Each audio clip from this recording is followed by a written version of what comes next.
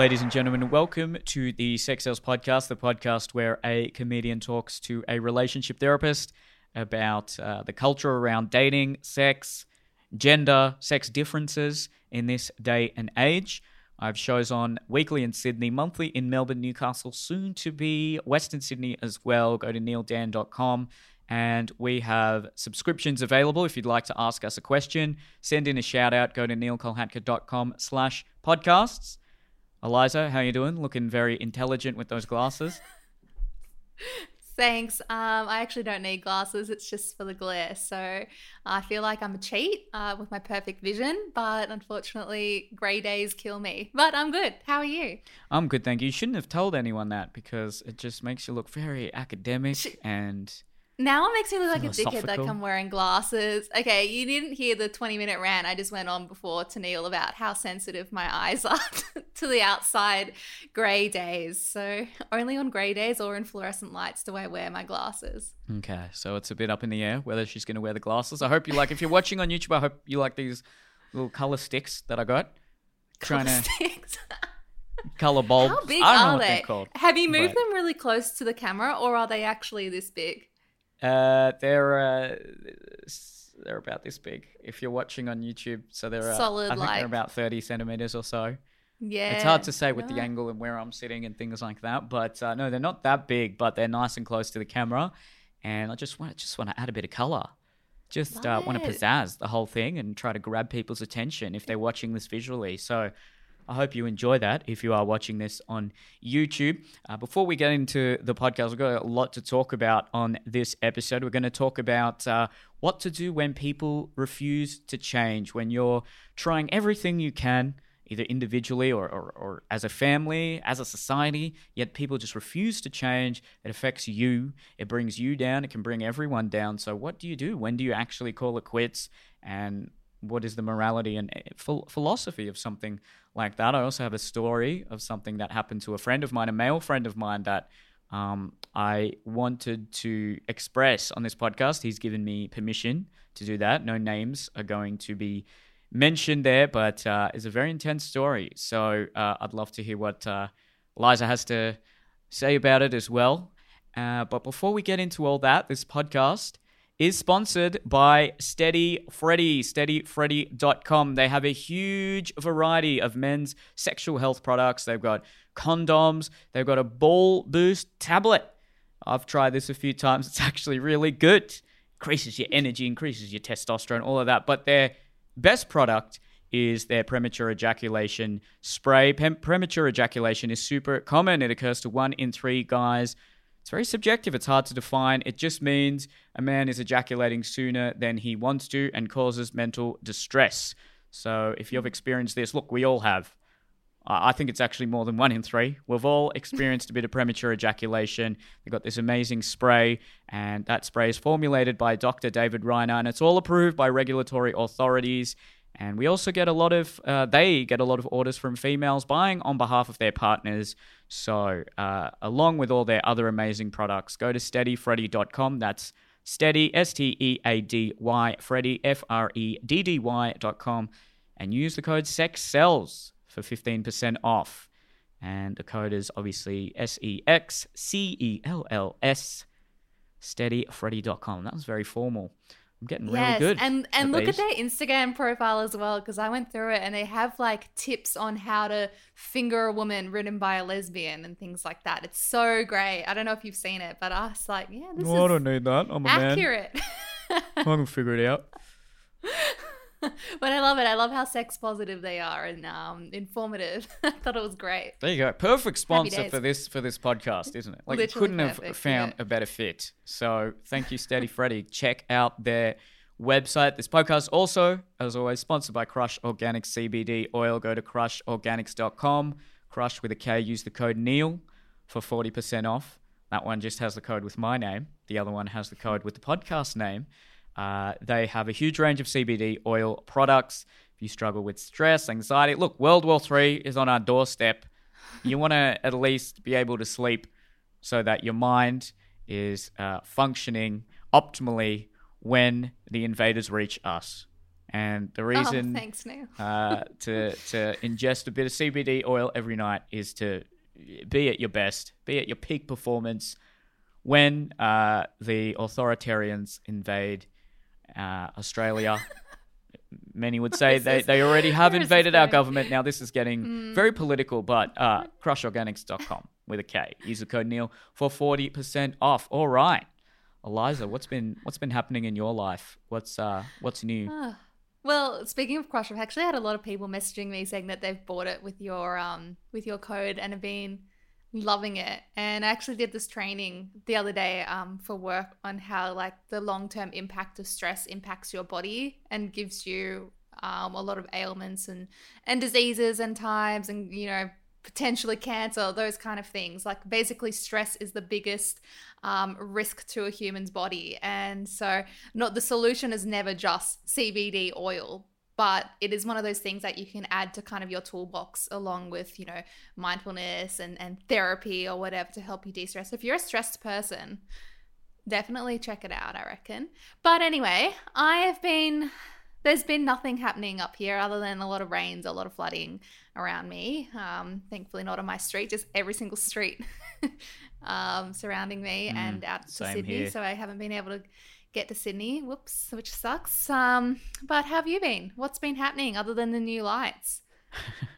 That's the most exciting thing that has happened in my life since we spoke last. I cleaned out my apartment yesterday, reorganized everything.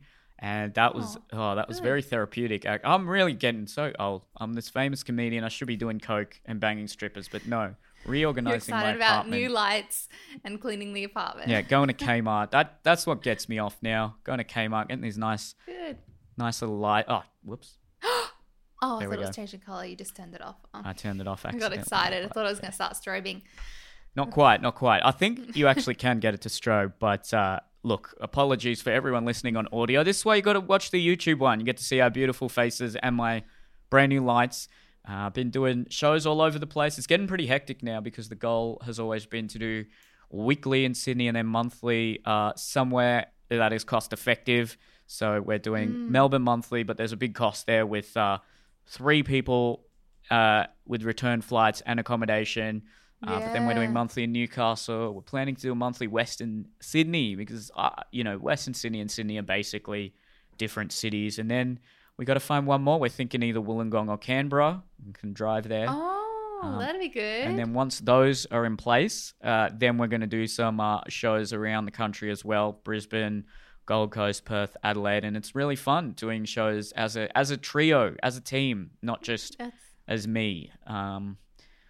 How cute. Take Good a bit on of you. a Do you financial cut, sure, but it's worth it.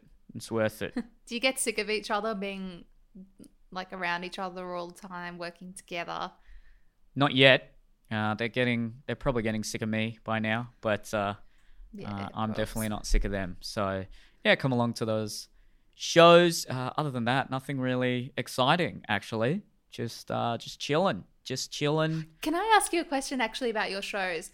Do you like it when people come up to you after the show and chat to you, or do you find that like stressful or annoying to make small talk with strangers? If it's been a good show, I love it. If it's been a bad show, sometimes it feels like work because I just kind of want to be by myself and collect my thoughts and think about what I did to cause that show to not be the best it possibly could be. But no, most of the time I'm totally fine with it. I mean, some people take it a bit too far and want me to be in a video and just shove a camera in my face. But at the same time, I understand it's people who are very grateful to see me. I mean a lot to them, and it's still weird to think that, but that's essentially what's occurring there. And it's fun. It's nice. So yeah, for the most part, I totally enjoy it. Have you had anyone recognize you in real life yet from doing this? No, where do I go? Literally go nowhere. They'd have to be just in my local Coles to see me. So no, I haven't yet. But I've had a lot of people that I've met that like 10 years ago or something reach out to me on Facebook being like, it's so weird, like last seeing you at this event or whatever and having met you then and now watching and listening to you on a podcast, it feels like I know you, but I've met you twice. So things like that, Wow. yeah, happens a lot, but never have I ever been approached. I don't think I'm at that level yet for a lot of many years probably, but maybe one be day. I'm sure surprised. if I ever came to one of your shows, someone would recognize me. Yeah, you still got to do that. You'd be surprised. I think people might have actually I will. recognized you and not necessarily gone up to you. So I think it's a matter of time. That's why, again, everyone's got to share those clips. And we've started a Sex Cells Instagram. It's just Sex Cells Podcast on Instagram and on TikTok. So follow us on Instagram and TikTok. We've got a separate social page, and that's how we're going to grow this baby. So now this podcast is going to take a bit of a darker turn, so just brace yourself for this one. This is a event that occurred to a friend of mine, a close friend of mine. I'm not going to say who, but he has given me permission to speak about this story on the podcast. I think it's relevant and it's topical based on what we talk about. So he was at a party. This was a couple of weeks ago. And yeah, he was drunk. I think he had a cap. So he was having fun. And there was a girl there who was making eyes with him. They were definitely feeling a bit of chemistry there. And they went into a room. Now, this is the girl there. I'm pretty sure it was her house. So it was her family's house. And they started making out. They started doing what you do in that situation. Now, he basically said, look, I don't really want to have sex. I also don't think I can. I've had way too much alcohol and drugs. Okay, so I don't think he was capable of potentially engaging in intercourse there. But he said, hey, look, just add me on Instagram. I definitely want to fuck you. Just maybe next week. And then she sort of kept pestering him, saying, no, like you'll get hard eventually. Just like let me go down on you, let me do all these things. And then that sort of went on for a while. And then he eventually kind of put the foot down and said, no, look, I'm going to go back to the party now. I don't want to have sex. He goes to the door, the door's locked. And then he said, can you unlock the door? And she said, no, I want you to fuck me. And he's like, is this a joke? Are you serious right now? So she's key locked the door. And he's like, I don't want to fuck you. I don't want to have sex with you. I do eventually, just not right now. And she basically just kept pressuring him into it. And he couldn't leave. And every time he tried to actually kind of, from his account, like sort of basically go up to her and say, like, can you open this door? He got quite aggressive. Like, I need you to open this door right now. That would turn her on. And it was a very, it was a dark situation. Now, because he's okay with it now, that part is, like, in a very dark way, kind of funny that she kept getting turned on every time he was like, can you open this fucking door? But if the gender roles were reversed, like, this is legitimately very clear sexual assault and very scary as well. And then she actually said something along the lines of, I'm just going to tell everyone we fucked anyway. And who are they going to believe? The woman or the man? Which then was probably the scariest point for him, because he's thinking, well, who are they going to believe if any other situation was talked about? The woman or the man? And this went on for about half an hour until eventually she let him out, and he was pretty shaken up. And then his friends elsewhere in the party could see that he was shaken up. He did tell them. And then he didn't see her throughout the rest of the party. And then he called me that night, and I was just shocked hearing it. And I just I didn't know what to say. Again, I just got to keep reiterating, like, he is totally fine. And he was shaken up about it at the time. But that's a pretty bizarre and scary situation, because even though as the man you would generally have the physical advantage in that situation, if she said something like, well, who are they going to believe? Then you're trapped, because I'm locked in. I'm not going to just, eventually I might have to defend myself if she's actually really sort of physically pressuring me for sex. But even then, it's just this kind of really awkward and scary situation where I basically have to perform, or else she's not even going to let me out of this room. So I thought this podcast would be a good opportunity to speak about that situation. Now, in all these situations, I have absolutely no doubt that my friend was telling the 100% truth. In these situations, that whenever it's hearsay, whenever it's someone recounting, it's always important to know that there always is this other side to the story, and little subtle things can be different, but that's the basic gist of the situation. And it's I'm actually quite speechless. I don't really have the words to describe what that is, but it is it's scary, and it's we all know what that would be if the sexes were reversed in that situation. And there's a very clear argument to say that, well, regardless of who the person doing the pressuring is, that's still the same unethical act. And both people were very, very drunk. As we know, that's not an excuse there, but the fact that something like this can happen is shocking, and I think it's worthwhile getting it out there, because a lot of people may not believe something like that could happen, but there you go. Yeah, wow, that's so sad and scary that he experienced that, especially when someone threatens, I'll tell people we had sex, or I'll tell people you raped me, or I'll tell people this. It is really hard to think, well, who's going to be more believed at a party, a man or a woman, where we know that most women that are like, you know, raped or sexually assaulted, it occurs at parties when they're under the influence. So obviously she knows she has a leg up and an advantage in saying that. So it's a really scary situation. And yet it is sexual assault. And if he did have sex with her in order to get out, then that, even if he was like, fine, let's do it, that's still considered rape. It's coerced. And it was at that point what he felt like could have been his only option if he'd gone through down that road. It's really shocking to see that that's actually happened, and in this day and age as well, where people should be really educated on consent. The interesting part, like you said, was, you know, her getting more and more turned on by him denying her, which is surprisingly common, and people find that they have, I guess, inclinations or are aroused by rejection, humiliation, aggressiveness, and it's quite a lot more common than we think. So I'm assuming she's going down that road of the more he resists, the more she's wanting it, which is really shocking and sad to think that she's not taking into account anything he's saying at all. And I actually had a friend, a guy, exactly the same situation happened to him. He was at a girl's house, her party. Could be the same girl then. I wonder. This was like a couple of years, like 2 years ago. And she was pressuring him. He kept saying no, he couldn't leave. He was freaking out.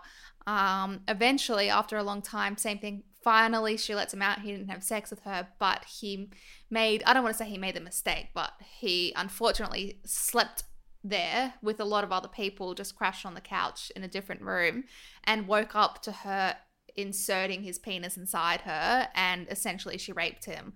And he didn't talk about it for years because he was like, well, I didn't realize that, you know, I had got stimulated, I got an erection, it was already happening by the time I woke up. Like, what was I going to do? Who was going to believe me? Those kind of things. But unfortunately, as time went on, even though he felt almost okay after the event, the further along it went, the more he realized that, hang on, I actually been raped. And it took him a really long time, literally 2 years, to realize that was rape, what happened to him. And he now speaks about it quite openly, posted about it on his Instagram story, and how much it's like formed his relationships, the way he interacts with women, the trust he has, his anxiety around a lot of things, how it's impacted his intimacy and desire.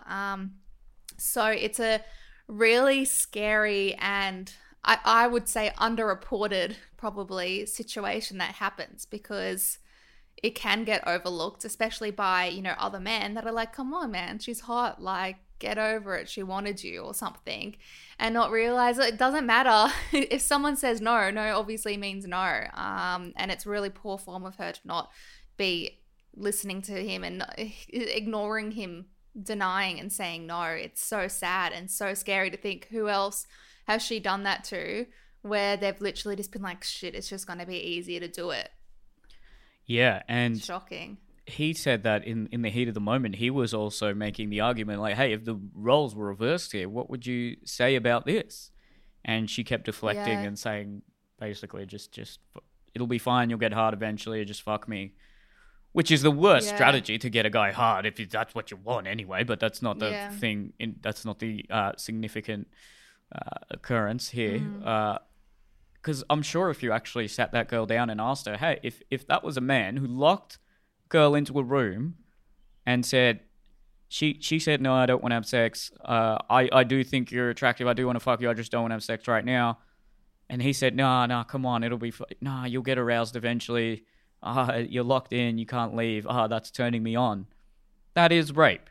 So I'm sure any sane person would agree that is rape, or at the very least assault.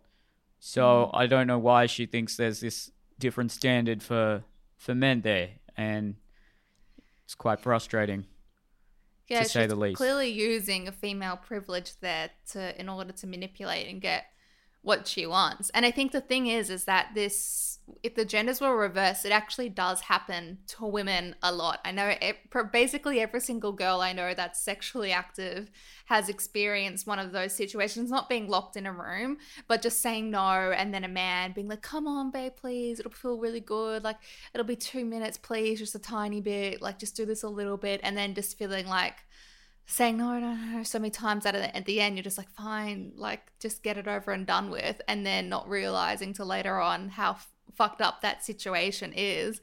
So like people are just like, well, just continue to say no and leave it like that. But it actually, there's, psychological phenomena that it wears you down when people continuously repeat the same thing. Do this, over and over and over again. It wears you down. It makes you exhausted. He's already, under the influence of alcohol and things like that. Like, how much fight do you have in it? He can't punch her. Unfortunately. Exactly. Well, he can, but the ramifications will be bigger for him than they are for her, unfortunately. He's locked in a room. It's really fucked up what happened to him. I hope that he's doing okay. I think probably now he'll be feeling more okay, but maybe the more he reflects on it, the more messed up that might feel to him. Yeah, we'll definitely check in and make sure he is okay, but it sounds like he is. He is some of the stories, because he is a very attractive man, we'll say that. He gets hit on a lot. And, I mean, one time I was out with him quite recently, actually, and a girl who was there with her boyfriend started hitting on him when the boyfriend went to the bathroom and said, oh, you're really cute, can I get your number? While her boyfriend was in the bathroom. Now, that's wild. That's very wild, and it's also, look, it's not, I wouldn't call that, no, I would say that's quite unethical, actually, especially considering your boyfriend is there with you. It's pretty gross. So he's seen a very dark side of a lot of women. And not many men actually experience this. No, but like a select few. Yeah. And they wow. have I'm not at all saying it's the same here, but they probably have a closer experience to what the average woman may have, because his stories are unbelievable sometimes, and sometimes in a weird way that's hard for a lot of other people to actually have sympathy, because they think, oh wow, a hot girl locked you in a room and wanted to fuck you. Oh, poor you. But no, like, if we're going to be consistent here, if we're going to have a consistent sense of morality, that is whatever it would be if the genders were reversed. So he would definitely have some stories, and I wonder if maybe down the track he'd be willing to come onto the podcast. But till then, that'd be so good. Yeah, till then, every time I go out with him, it's phenomenal. Actually, it is very impressive. It's amazing. Just looking at how many girls also will just do a double take, and that will just approach him and just say, hey, you're really cute. My friend thinks you're cute, or on that sort of something along those sorts of lines. And there is this very small select group of men that do experience this, and it's a very different experience to the average man. The average man doesn't get that at all. I single guy that has experienced that. I've never known a guy that has that experience. Like, it's that rare, I think.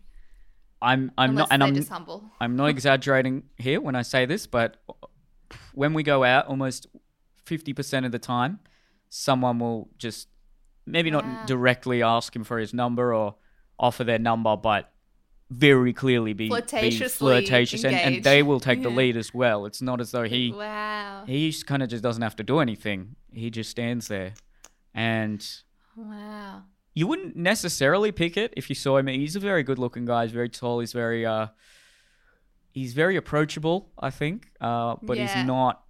Well, I suppose then he's an example of that male and female gaze at play. But he's not what I guess men would think is that kind of alpha, dominant kind of guy. Female gaze. Yeah, I wouldn't have expected. Probably she sees him having fun and being goofy or whatever. And I think there's a bit more of that, and I wouldn't have even expected that sort of a guy to, that form of that.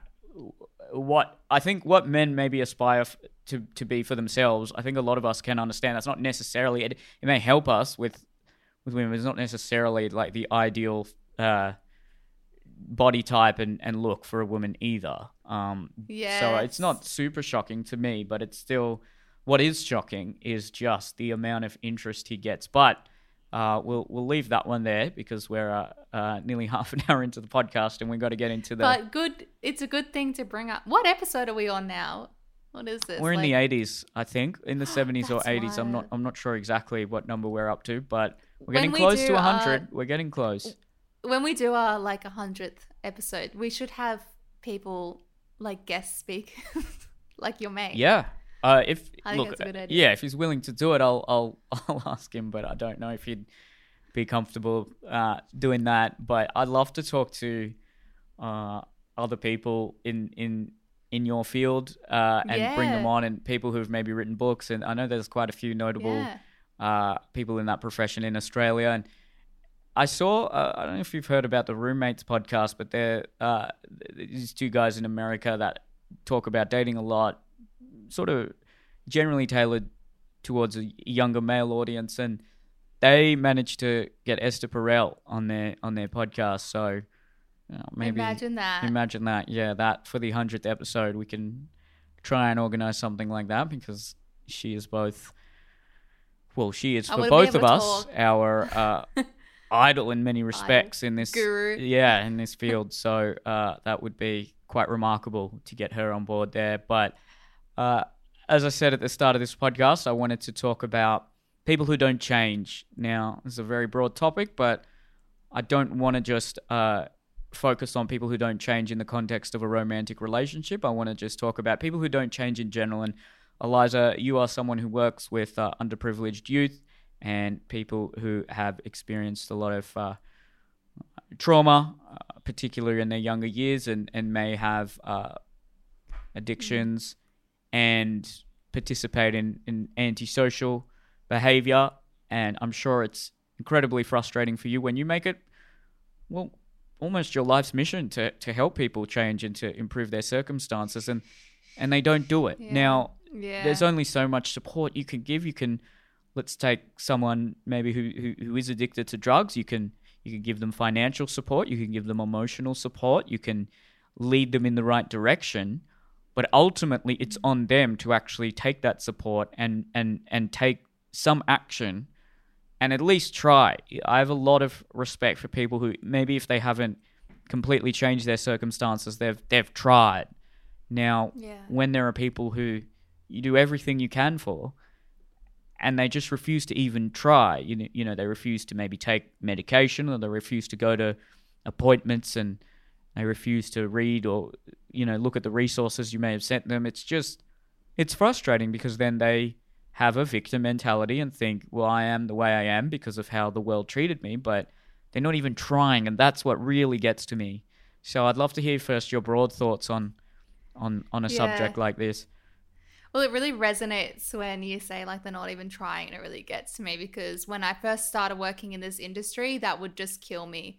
where people would be coming and asking for help, and I'd give them every single solution possible and try to do that, underlying psychology and the counseling to help them come to those decisions themselves, which they always do eventually and things like that. But then it would just be the next day, same thing. Like I remember working with a 13-year-old boy, and he was homeless, and he was bouncing from foster care to foster parent, and no one would take him because his behaviors were so high. And eventually we got him into this program which costs $100,000 a month, and basically the only requirement for him to live here was stay at school, and then you can get not only can you live here, but you can get a scholarship to a very extremely privileged high school in Sydney, which costs $40,000 a year to attend, a boys' school. And he repeatedly just didn't go to school, and just anyway ended up losing this opportunity because he didn't feel like going into school, even though I'd be driving to his house at 7 in the morning every single day of the week to drive him to school and get him there, and then he would just leave. And it was beyond frustrating to me to sit down and be really transparent and be like, if you don't do this for 2.5 weeks, your entire life and the trajectory of your life is going to change. Like, this is the best opportunity we can offer you. Actually, it's the best opportunity that any kid could be given in this situation. It will turn your life around if you can get the scholarship, because he's like a crazy sports athlete that this high school wanted him because they knew he would make it big if he went there. And he was at Indigenous as well, so they were like, oh, this will look good, Indigenous sports star. But unfortunately, that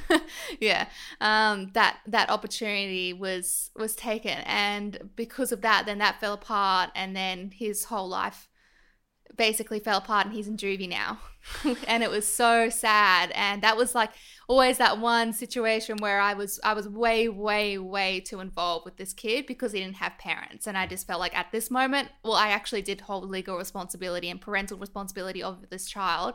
So I felt very much like, if I can't change him, it's not, his life's going to be fucked, which unfortunately at the moment it is, because he's looking at a very, very long time that's going to turn into an adult sentence because of what he did, unfortunately.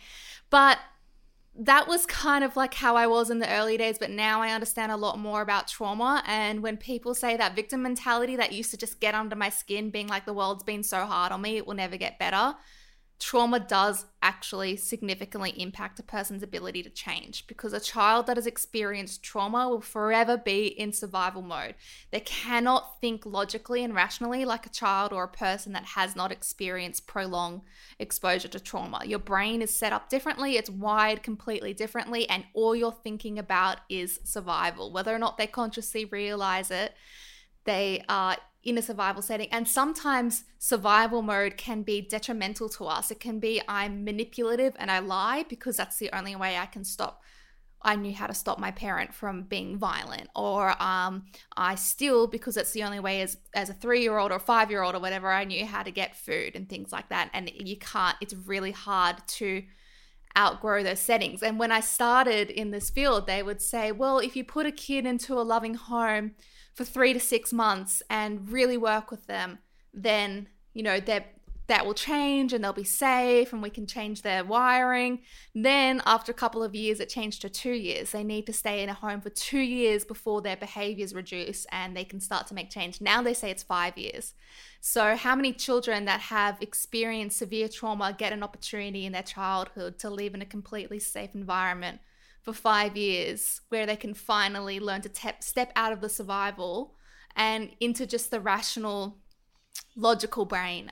So I understand it a lot more now. And once you're set like that, and if you don't get that intervention as a child, it's even harder to change it as an adult, which is why, we see that commonly in people with drug addiction. And basically you speak to any single person that has a drug addiction, and they had trauma in their childhood, or in their life, but significant trauma. And the stats about drug addiction, I can't remember off the top of my head, but it's something like only 12% of people that have a severe drug addiction, like the highest level of drug addiction, can actually overcome that and stay sober or away from their drug of choice. And that's such a bleak statistic. And I have worked in drug and alcohol before, and I found it extremely frustrating because you spend years with the same clients, working with them over and over again about the same thing, and it really you have to make yourself realize that this isn't about, they're not going to think the same way as us. There's always logically it doesn't make sense to do what you're doing, but it's so much more than logic. So it's a very changing your habits and your personality is so hard, even just for the everyday person like you and I, let alone people that have experienced shit in their life. For me, I can totally acknowledge that they have a different wiring in their brain, and so it's hard for me to sort of project my consciousness onto them and say, if I were in that position, I would at least try, and it can come across as callous and cold in that regard, particularly with children who aren't able to think as rationally as an adult and can't necessarily respond to long-term incentives in the same way an adult can, especially because their brain hasn't fully formed, and the way it has formed so far is an aberration in comparison to the average child who may not have experienced that level and that degree of trauma. Man, it's still frustrating though, as you say. Yeah. It's okay. Then I suppose the question becomes, how do you extrapolate on something like that statistic you just said, which is that, okay, 12% of people who have a severe drug addiction actually overcome it.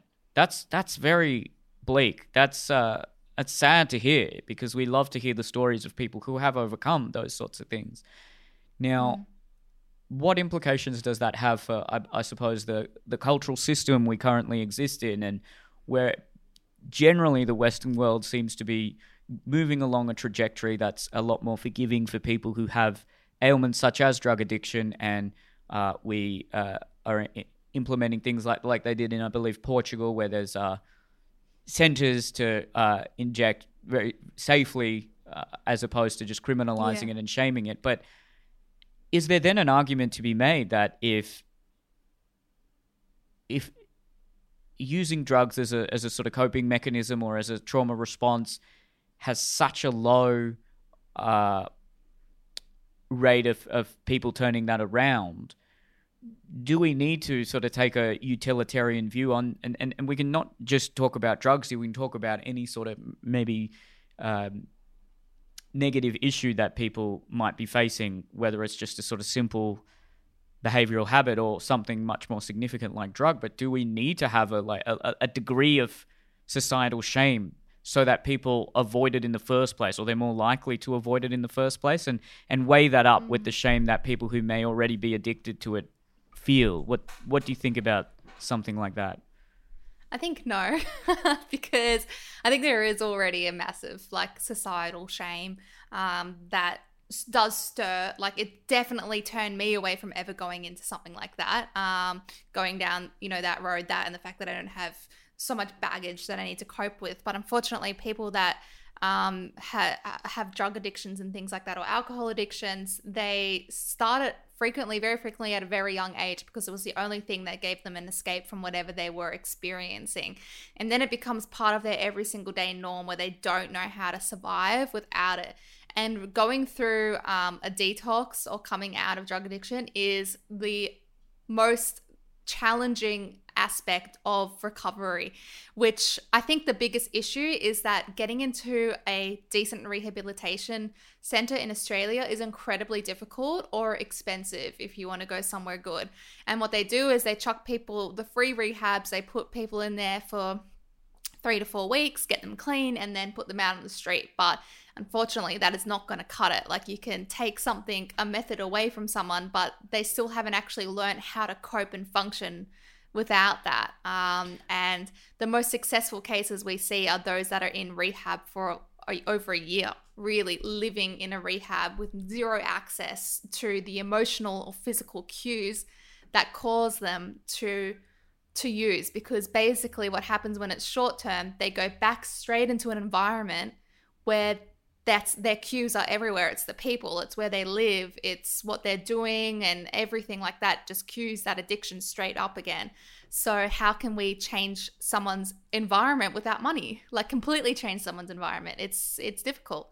Yeah, the to me, there's a different conversation when we're talking about someone who is already addicted to whatever substance or negative behavior it may be, and trying to get them out of that, because that's, as you've said, it's exceedingly difficult. But is there a way that we can preclude people from ever engaging in that behavior in the first place? I know it's impossible to ever fully eradicate something like that, and historically they have tried very hardline stances, and I don't know the exact statistics there, but you'd have to sort of measure what the drug usage rate was when they had a very strict Christian ethic that was sort of upheld by the state versus in a more progressive society. I would say, like, I the way I grew up, at least in my geographical location and my class strata, I never felt shame doing drugs. If anything, it was the thing that the cool kids did, and it was constantly spoken about in rap music. And I know I sound like a grandparent here, but I had no shame at all. I had a bit of a personal shame, I think mainly due to my upbringing, but particularly in high school, no, it was the cool kids that were smoking weed, and it was quite sort of socially fashionable to be the drug dealer, and the pill dealer was actually very popular in the high school. And I have to say, I had a very different experience to you, because I mean, you did go to a Catholic high school. I went to a secular public school, and it was the complete opposite. There was pressure to engage in that behavior, and if you weren't binge drinking at every high school party, you weren't part of the tribe. You weren't part of the group. And I think there is something to be said. It's such a fine line, and it's a hard balance, because if you stigmatize it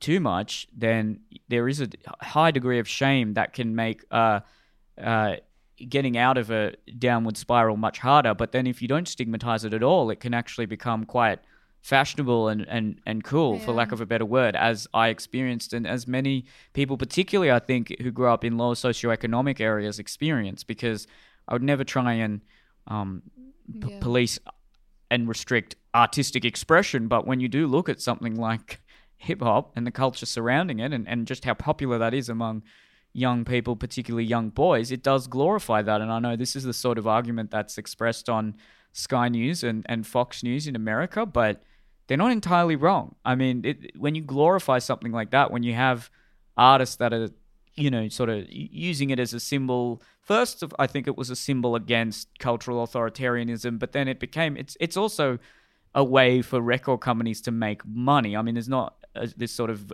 virtuous underpinning to maybe what the sort of 60s hippie drug revolution had. This is just essentially like what sells. When a guy who's seen as street is smoking and constantly talking about that sells, that makes a profit. But what cost does that have? What sort of social cost does that have for society? But I guess we're focused a lot on just drugs here. How about I mean, I'll let you say anything in response to what I just said, but then let's also talk about in a relationship. I mean, this is a huge frustration for a lot of people. It seems to be a huge frustration for married couples, where people just refuse to change and refuse to even make an effort to change.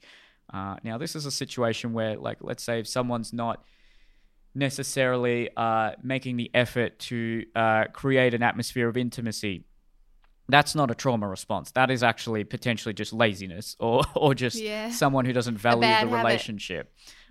So what I would imagine is exceedingly frustrating is when someone's been told that behavior isn't optimal for the relationship, and there hasn't necessarily been a discussion. Maybe someone's accepted that, but then they're not actually, their actions aren't showing it. So they can, that I think is a really, it's just a poor character trait when people will say, yeah, I'll make an effort, and then they don't. I mean, that's nothing more frustrating than that to me.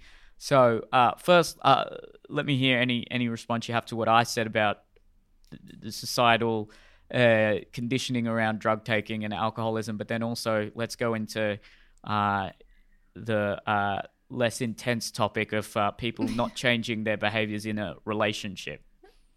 Yeah, well, I guess for drug taking, I think that you're spot on the money where it is not just societal, but social. Like what is the social peer group find or perceive to be, right or wrong or cool or not cool, and that influences everything. Like I grew up in Northbridge and I went to Monty, which is a very privileged all girls school in North Sydney, and I definitely have a privileged life. And throughout high school, I literally never once in my entire life, except one time, saw people in my grade or my year or all the parties we attended take drugs, Wow. not even weed. And I used to go to parties with like Riverview boys and Aloes boys and things like that. We never ever saw it. I remember there was one kid that a boy, not even from my own school, from a different school, that we knew smoked weed, and everyone was like, oh my God, he's so far off the deep end. Like, someone needs to help him. And I'd be messaging him, being like, are you okay? Like, reach out to me, because I just thought it was the Wow. craziest thing ever. And he was like 15. And then two girls in year 12 from my high school smoked weed on the tennis courts. And it was the most scandalous thing that happened in our entire school. Every single, like, 1,200 kids were talking about these two girls that were caught smoking weed. Like, how wild is that? Blah, blah, blah. So I definitely think that, it's super interesting to see. When I actually started working, one of the first schools I worked in when I was like 19 was Forest High School in the Northern Beaches. And I was so shocked and taken aback because I was only 2 or 3 years out of high school, and this school had fucking gangs. They had dealers. They were doing drugs, and all the kids were like, you have to do this or you're a loser. And I was like, this could not be any more different to what I experienced. And Adrian actually went to that school as well, which is funny because I was like, this is the worst high school I've ever seen. And he was very much, every single person smoked weed every day. It was what they all did. He was a little stoner. And it's just very vastly different. And it's not like I had education around drugs that he didn't. It was just that my entire school, peer age, privileged white girls basically thought it was not cool to do drugs, and that was why we all stayed off drugs. Hmm. So The environment is so important yeah, in that super situation. interesting. I'm also, I just want to add one last thing. I'm not against. I do smoke weed. I mean, I don't think. I think when you're an adult and when you understand the ramifications of it, I don't have a Yeah, problem with. I'm not trying to say we should, reenact prohibition or something like that. I'm still yeah, on the fence about totally legalizing weed. I think yeah, there's costs and benefits both ways there, but by no means am I, I'm not trying to stand on a high horse here. I'm just yeah. trying to see both sides of the cultural argument there. Yeah, exactly. I mean, less harm is done on weed, but that being said, weed has a higher impact on the brain that stays long term and is irreversible for children and young people. So if you're young, just please like limit it as much as you can until your brain's developed, and then go for it. I don't care. Uh, that's my advice. But anyways, in relationships, I definitely resonate with everything you said. I feel called out because this is definitely a cycle that I have actually fallen very much, not victim to, but maybe the perpetrator of, where I am that person that can't change, even though I say, oh, I really want to change. And it's so simple. It's just that, Adrian's love language is acts of service. He does everything. Our house is spotless because he wakes up in the morning, cleans. He comes home, he cleans, and he does all these things. He's a very tidy person. And I think the longer we've been together, because I almost anticipate him being really clean, probably the more untidy I've become because he just cleans up after me, which I know I sound like such a dick, right? Just even saying it. But it's just, he always says, oh, I love cleaning. And he used to be like, I find it so cute. You leave little cups everywhere and I put them away. Like, he used to be cutesy, but now he's like, all right, I need you to just like put it in the dishwasher. It's that simple. And I'm like, oh, clean the bedroom, put your clothes away.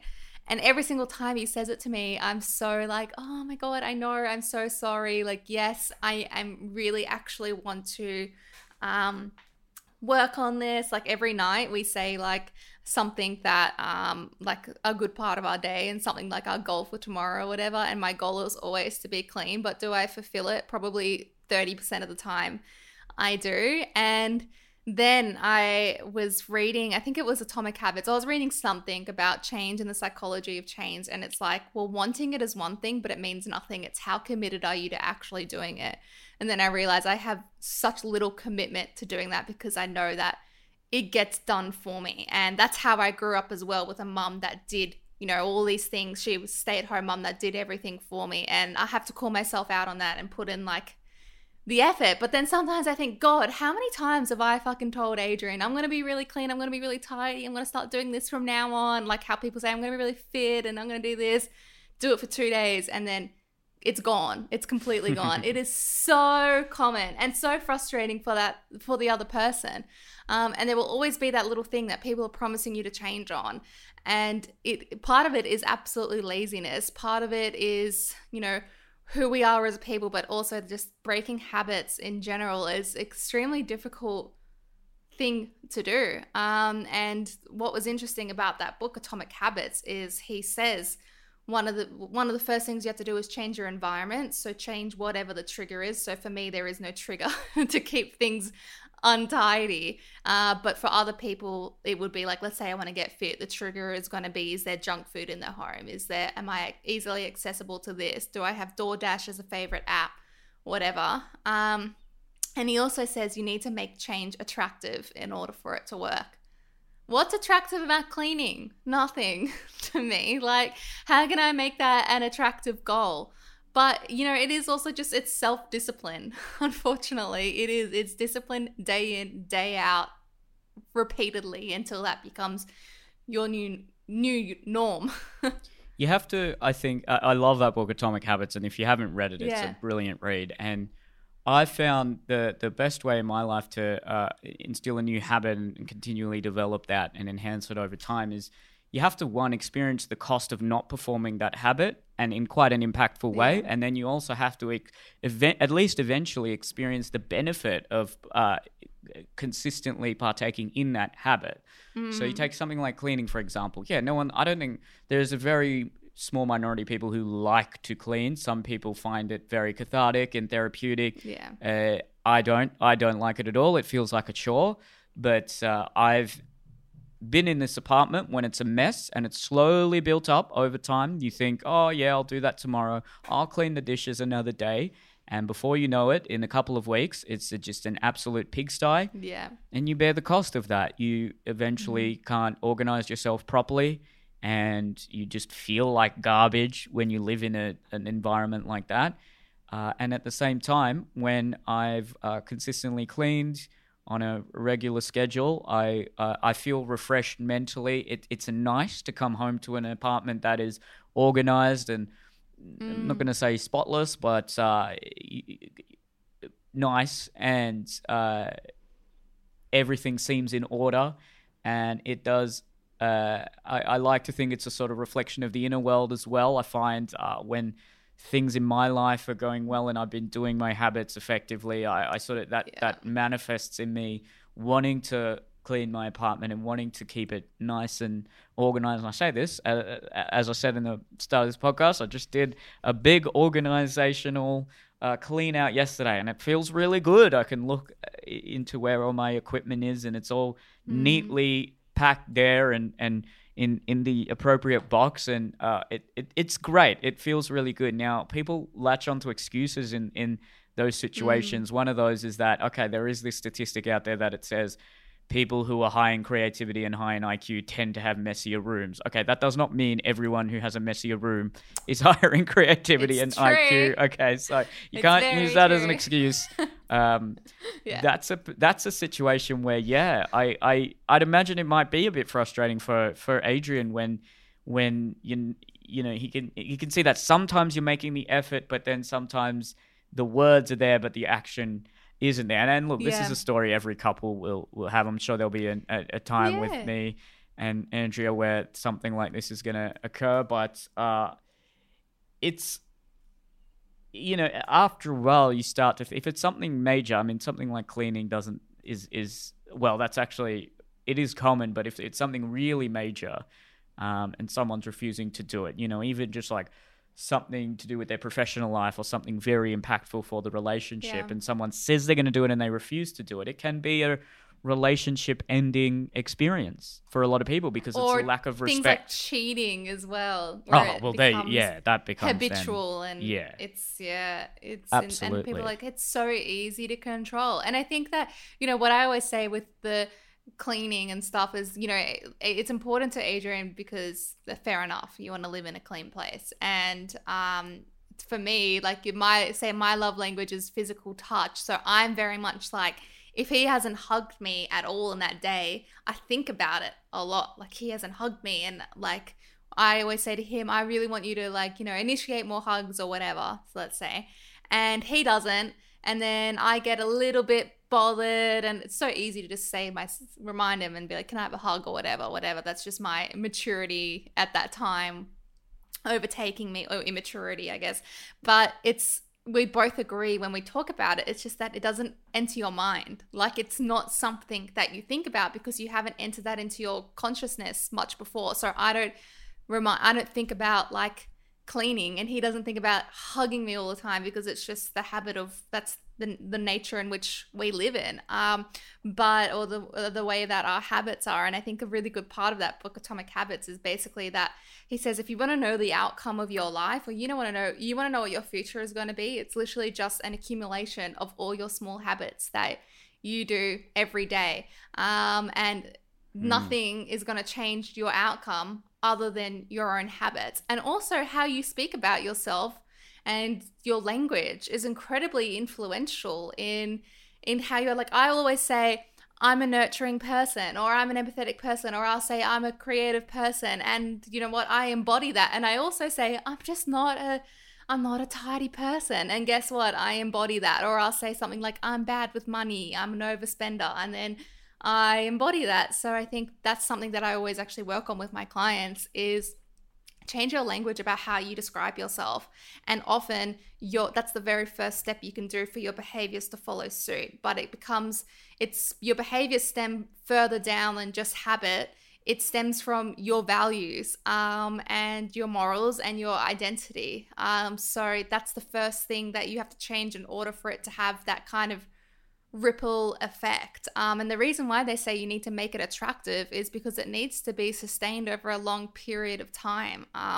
Otherwise, it needs to be doable. It needs to be something that you can implement into your everyday experience. Otherwise, you're just going to revert back to your, you know, previous habits, because our brain have, you know, millions of synapses and pathways that, you know, if you walk down a specific pathway through a forest 10,000 times and do that same habit, and you go back to the start of that forest, are you going to walk through the matted bush, or are you going to walk down a pathway? What's easier?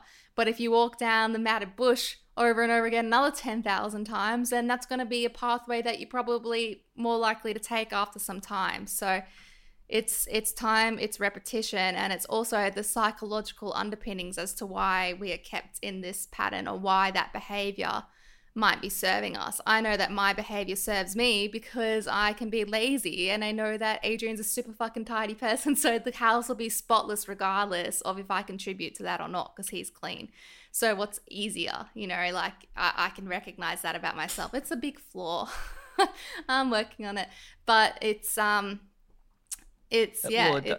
takes time to change even little habits like that. It takes a lot of time, and there's a clear distinction. I agree with everything you said. It's changing the narrative. It's something I've talked about on both podcasts just numerous times, so I won't go through it again. But yeah, changing your personal narrative and the sort of story you tell yourself about who you are can go a long way to changing your habits. But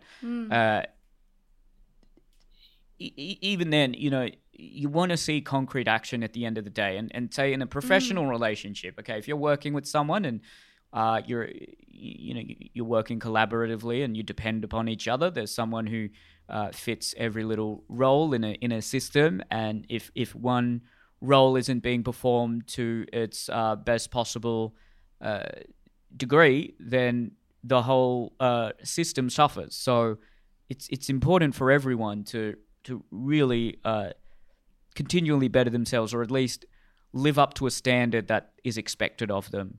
And it then just creates more work for other people to do. if someone isn't sort of living up to that, and eventually it can ultimately lead to people being fired and losing their job and all sorts of things. But there's just nothing more frustrating than someone who says they're going to change and is doing and even says like I can see. They even express the empathy where I can see, you know, it affects you. I can see this is something that means a lot to you, but then they don't partake in those simple actions that are going to at least lead them in the right direction and put them on that trajectory to eventually, over the course of 3 to 5 years, ultimately changing who they are, which comes with changing just basic habits, basic daily habitual exercises, as that book says, that will accumulate and completely change who you are in another 5 years. Now, it is hard because a lot of good habits you don't experience the benefit of the good habit till a long time down the track. 5 years later, 10 years later. And even then, you might not even experience the benefit of that habit. You may just offset the potential consequences of not performing that habit. And that's a very, very hard thing to get people to perform when they're not even going to experience any benefit. They're just going to potentially not experience the consequences of not doing that habit. Something that has a short-term benefit is, say, working out. Like everyone, it can be laborious to actually do the workout, but you usually feel quite refreshed and accomplished after you've done that. Whereas avoiding a bad habit, say, okay, avoiding smoking, well, you don't even get a benefit necessarily. You get a benefit in comparison to what you would have otherwise been, but otherwise you're just back to a baseline compared to everyone else who doesn't smoke. But it's very hard to then sort of instill that into someone, and you need to almost have a very attractive narrative or ethos or sort of virtuous underpinning to why you're engaging in this new habit or trying to stop that other habit. And I come back to this guy again, but you know, someone like Jordan Peterson, who says something as simple as, hey, clean your room, because it's a little microcosm of the world that you control.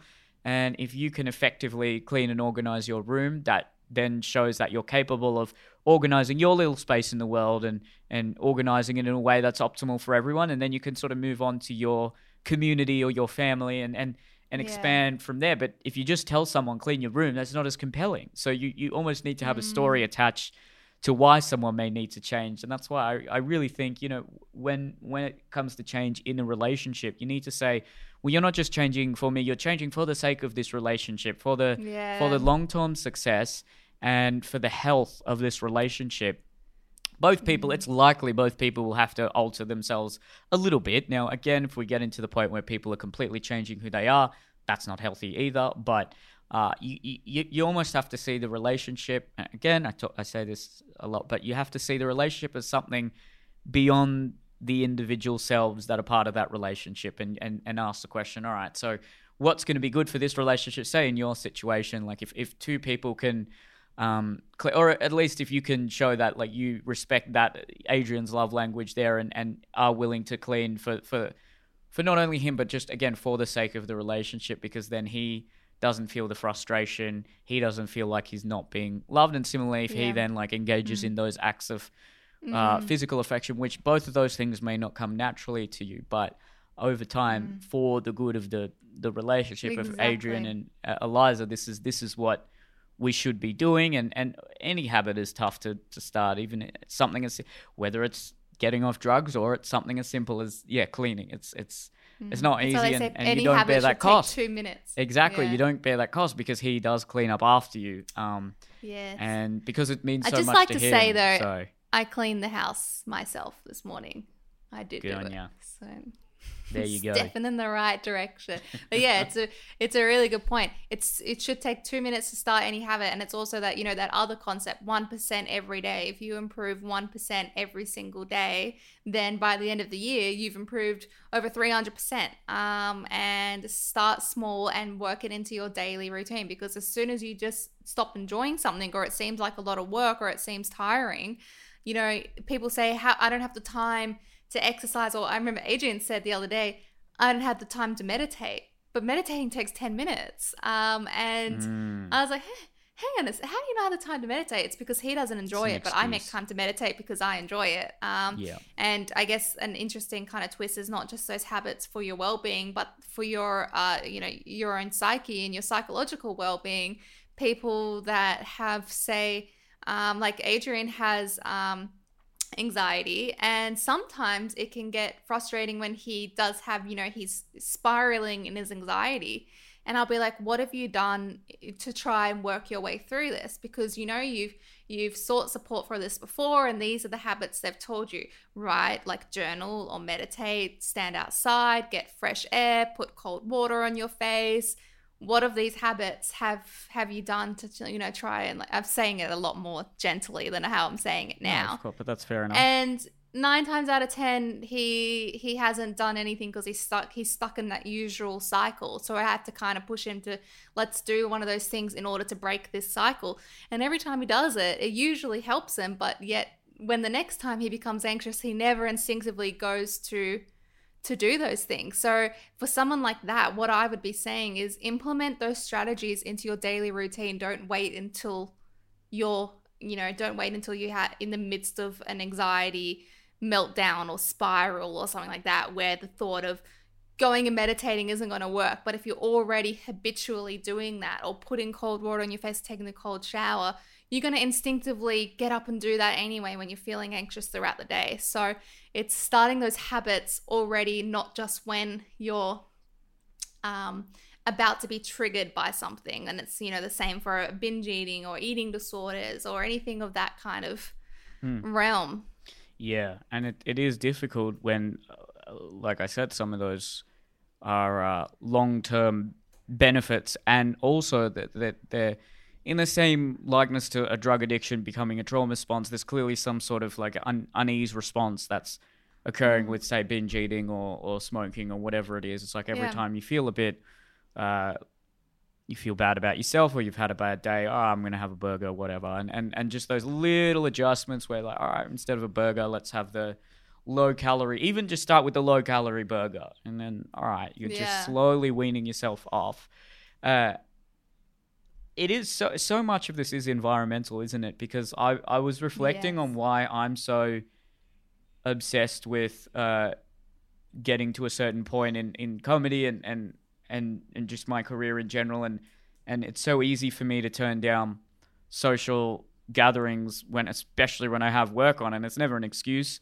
But when I was younger, it was an excuse, because I actually didn't enjoy social gatherings because I wasn't particularly fond of going to parties, and I also, I suppose I did have a lot of insecurity, and I didn't feel like I was well received at certain social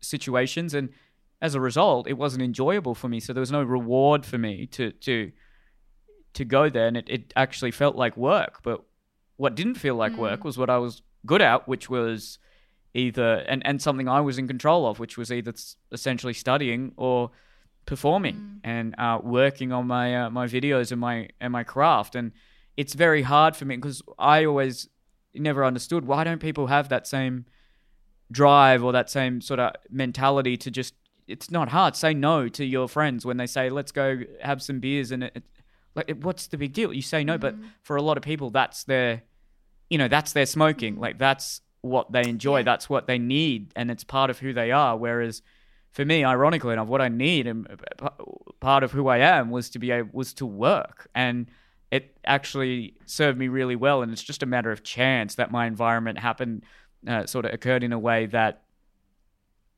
drove me to a certain habitual exercise being something that was, one, stress alleviating, but also beneficial for me in the long run. Yeah. And it was just a matter of chance. So it's not even that I'm particular. I also valued certain things, and I'm not saying like I am where I am purely because of luck, but there was a lot of environmental luck and just pure chance that caused my psyche to enjoy certain habits that cumulatively had the effect of, success in the comedy world, as opposed to someone else who may enjoy certain habits that would be socially nourishing in the short term, but may not have a long-term benefit. Well, the long-term benefit is that they maintain their sort of sense of social and mental health comparatively to someone like me, potentially there. But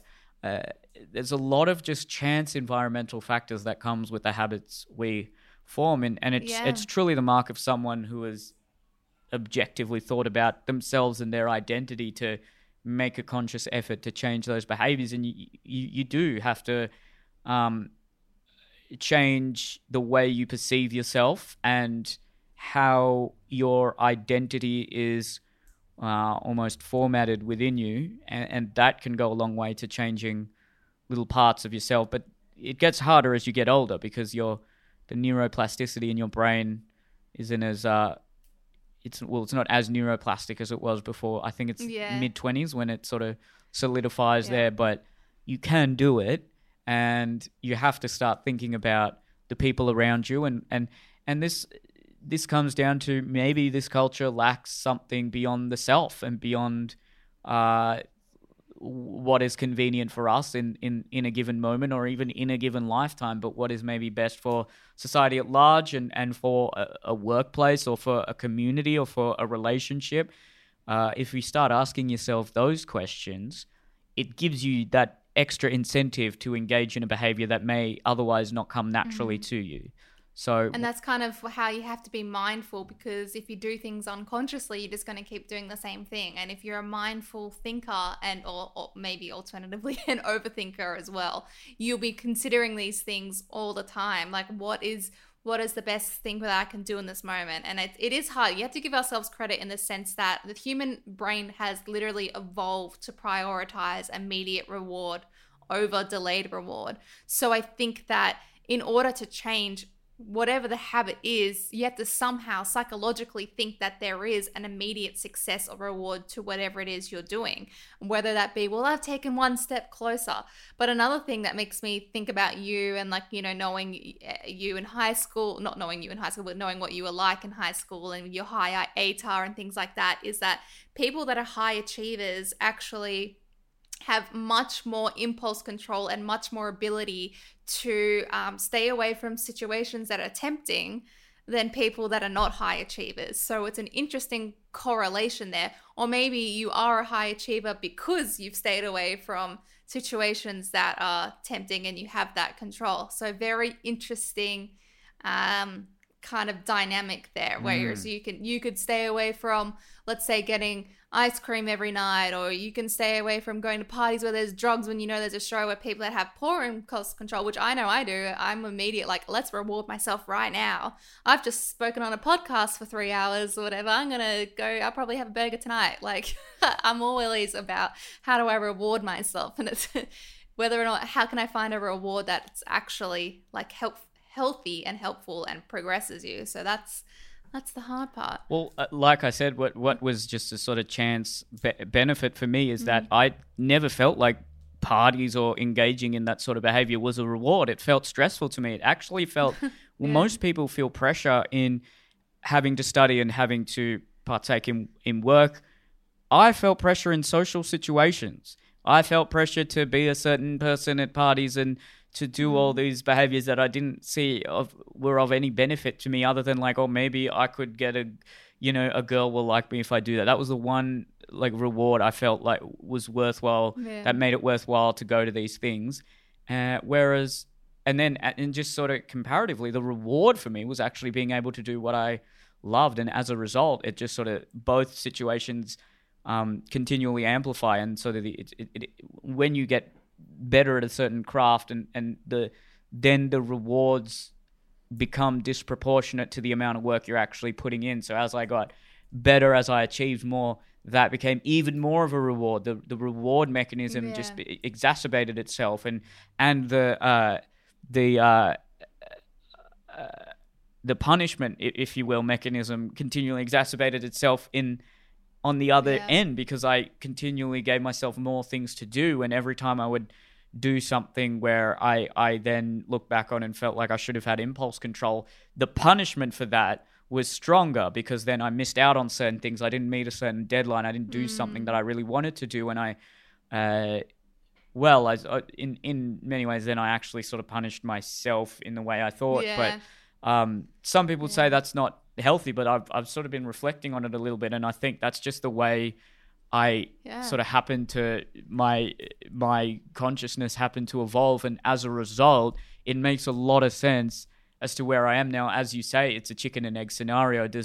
Was I just intrinsically always going to be a high achiever, and then I engaged in certain behaviors because of that? Or was it because like certain behaviors were rewarded to me based on pure environmental chance, as I've expressed, and that then made me a bit more of a high achiever, and then those behaviors continually exacerbate? So it's super interesting. Yeah, it becomes very unconscious that a certain behavior that may objectively be a bad long-term strategy for someone to live a life full of fulfillment, it just could be pure chance that they've found that behavior in whatever environment they've found themselves in, and as a result, it's very hard to sort of break that unconscious link that they may have towards that. But if people can understand what we've spoken about today, how we've gone a bit deeper into habit forming and behavior, I think it will give people that extra incentive to be able to change, because you have to change in some way. Like, everyone has to change.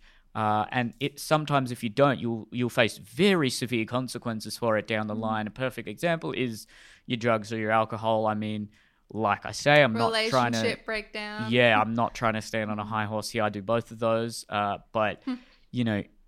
If I were doing it every day, I mean, we're talking about cancer here. Like, that is the cost you will pay in 30 years' time if you don't stop those behaviors, or at least make an attempt to stop those behaviors. And similarly with a relationship, if there's that continual stress that builds up within your partner, then it actually becomes harder for them to be more forgiving, because there's this constant, like, every time they're not engaging in a way that they feel is respectful for what they require in the relationship, that the stress continues to build up. And then it's very, like, at the start when people were very forgiving for certain traits or behaviors that their significant other may have, that, like, each time there is that degree of forgiveness there, that it becomes harder to forgive the next time. And I know we're talking about very minor behaviors here, but I think there is also a cumulative effect there, to the point where if 5 years into the relationship and someone's stuck to that relationship in the hope that they may change, or that something they'll eventually learn to deal with, but they haven't properly learned to deal with it, and that resentment is built up to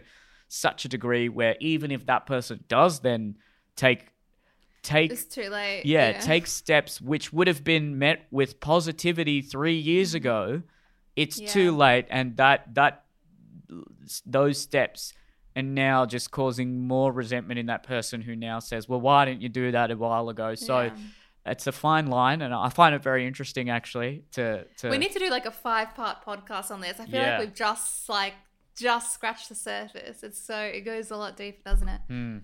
Definitely. I guess to wrap this up, what do you think? This was a question I think I posed at the start of the podcast. What do you think the obligation for a person is to continually? Let's say that there's always a cost to.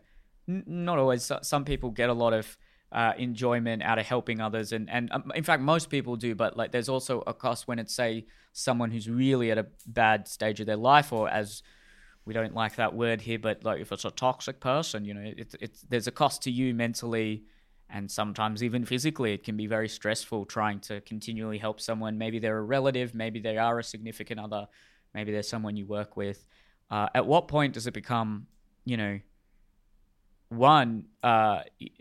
like what I think that quote by Einstein, which is like, what is it? It's just I've forgotten. But stupidity is doing the same thing and expecting a different result. Expecting a different response. But also morally, at what point do we say, well, there's no longer a moral obligation to help someone when it's just continuously diminishing your self-esteem, it's diminishing your energy, and it's just hurting you as a person, and they're not even showing a slight change in trajectory. There's just nothing happening. Or if, you know, what's worse is they give you this hope that, oh, they've changed, and then they spiral back down. Where do you Yeah. draw the line there? Because It's really interesting because in some scenarios, let's say you have a drug or alcohol addicted child or parent or someone in your family, it's almost like society expects you to be there to support them over and over and over again. Whereas something on the other side, let's say, your partner has a porn addiction. People may expect you to, well, see if they can work through it or blah, blah, blah, do this, and this. But slightly less, some are more inclined to be like, well, if you walk away, that's totally justified. And then on the end of the spectrum, you have someone that cheats on you and everyone's like, leave that person immediately. Don't try support them. Don't try seek support, whatever. Or if you continue to go back to them, then you're weak as a person. So I think in order to make that call for yourself, when do you walk away is when is it impacting you too much? When is it impacting you and draining you and taking your energy, making you having more than just an impact of those 20 minutes or hour or whatever that you spend with that person? Is it impacting your sleep, your emotional well-being, your work, your friends, your social life? What impact is this person having on you? And if there is more impacts than just the hour you spend with them, then it might be the sign to take and put a boundary in place to protect yourself a little bit more. yeah, it's a tough one because it's very contextual, and also there are situations where it is quite virtuous to sort of suffer through that, and in the hope that they'll eventually change. And some would even say that even if they don't change, it's important to live in a way that is conducive to giving everyone the best chance. And maybe those behaviors will rub off onto the other people around you, and they can see, oh, this person's so forgiving to this other person in their life, and they're helpful. I need to be that way. So there is there's an individual cost and benefit, but what I find very interesting is also the societal cost and benefit of having a different moral outlook on what's more important, the sanctity and not just the sanctity, but the sort of the mental state of the helper versus the state of the helpee, if you want to call it like that. And then how does that even affect the way that we as a society see things like government support programs and welfare and things like that? Because, I mean, that's a whole other podcast. But, I think it all starts from how we define the morality of to what degree does an individual owe their, a loss of their optimal self in order to try and help another person, especially if that help isn't actually showing effect and isn't bearing any fruitful consequences there. And then you can sort of extrapolate that and make really broad philosophical assertions there. But that would be another podcast. But it'll be interesting to see what people say in the comments about all of these sorts of things. And many would say in this day and age, people are self-focused, but then many would also say in this day and age we've become more sort of altruistic towards other groups and other communities compared to what we were historically. But then we've also sort of valued the importance of how the health of the self, and we can't be expected to live up to an ideal if we don't believe in that ideal, and we feel that ideal is sort of maybe outdated. But I'll leave it there for me. Do you have any concluding remarks on this podcast, Eliza? I feel like any concluding remark is going to start up something Probably. new. I won't say anything. I'll leave it there with you. Okay, all right. Well, ladies and gentlemen, thank you for listening and or watching. If you watched, you got to see these sexy little lights that I got. We'll change the color next week. I'm not sure. You're going to have to watch to pink. See. All right. Maybe we'll think about the pink. You know what? Yeah, sure. We'll go with pink next episode. But once again, steadyfreddy.com. Use the code SEXSELLS for 15% off. Crushorganics.com. Use the code Neil for 40% off. NeilDan.com to see me live. NeilKolhatka.com/podcast to ask us a question. Follow Eliza on Instagram. Eliza Joy Wilson. Follow the Sex Sells podcast. It's just Sex Sells podcast, not the Sex Sells podcast. Sex Sells podcast on both TikTok and Instagram. Have a good rest of your Wednesday and rest of your week. We'll see you next time. See you next week.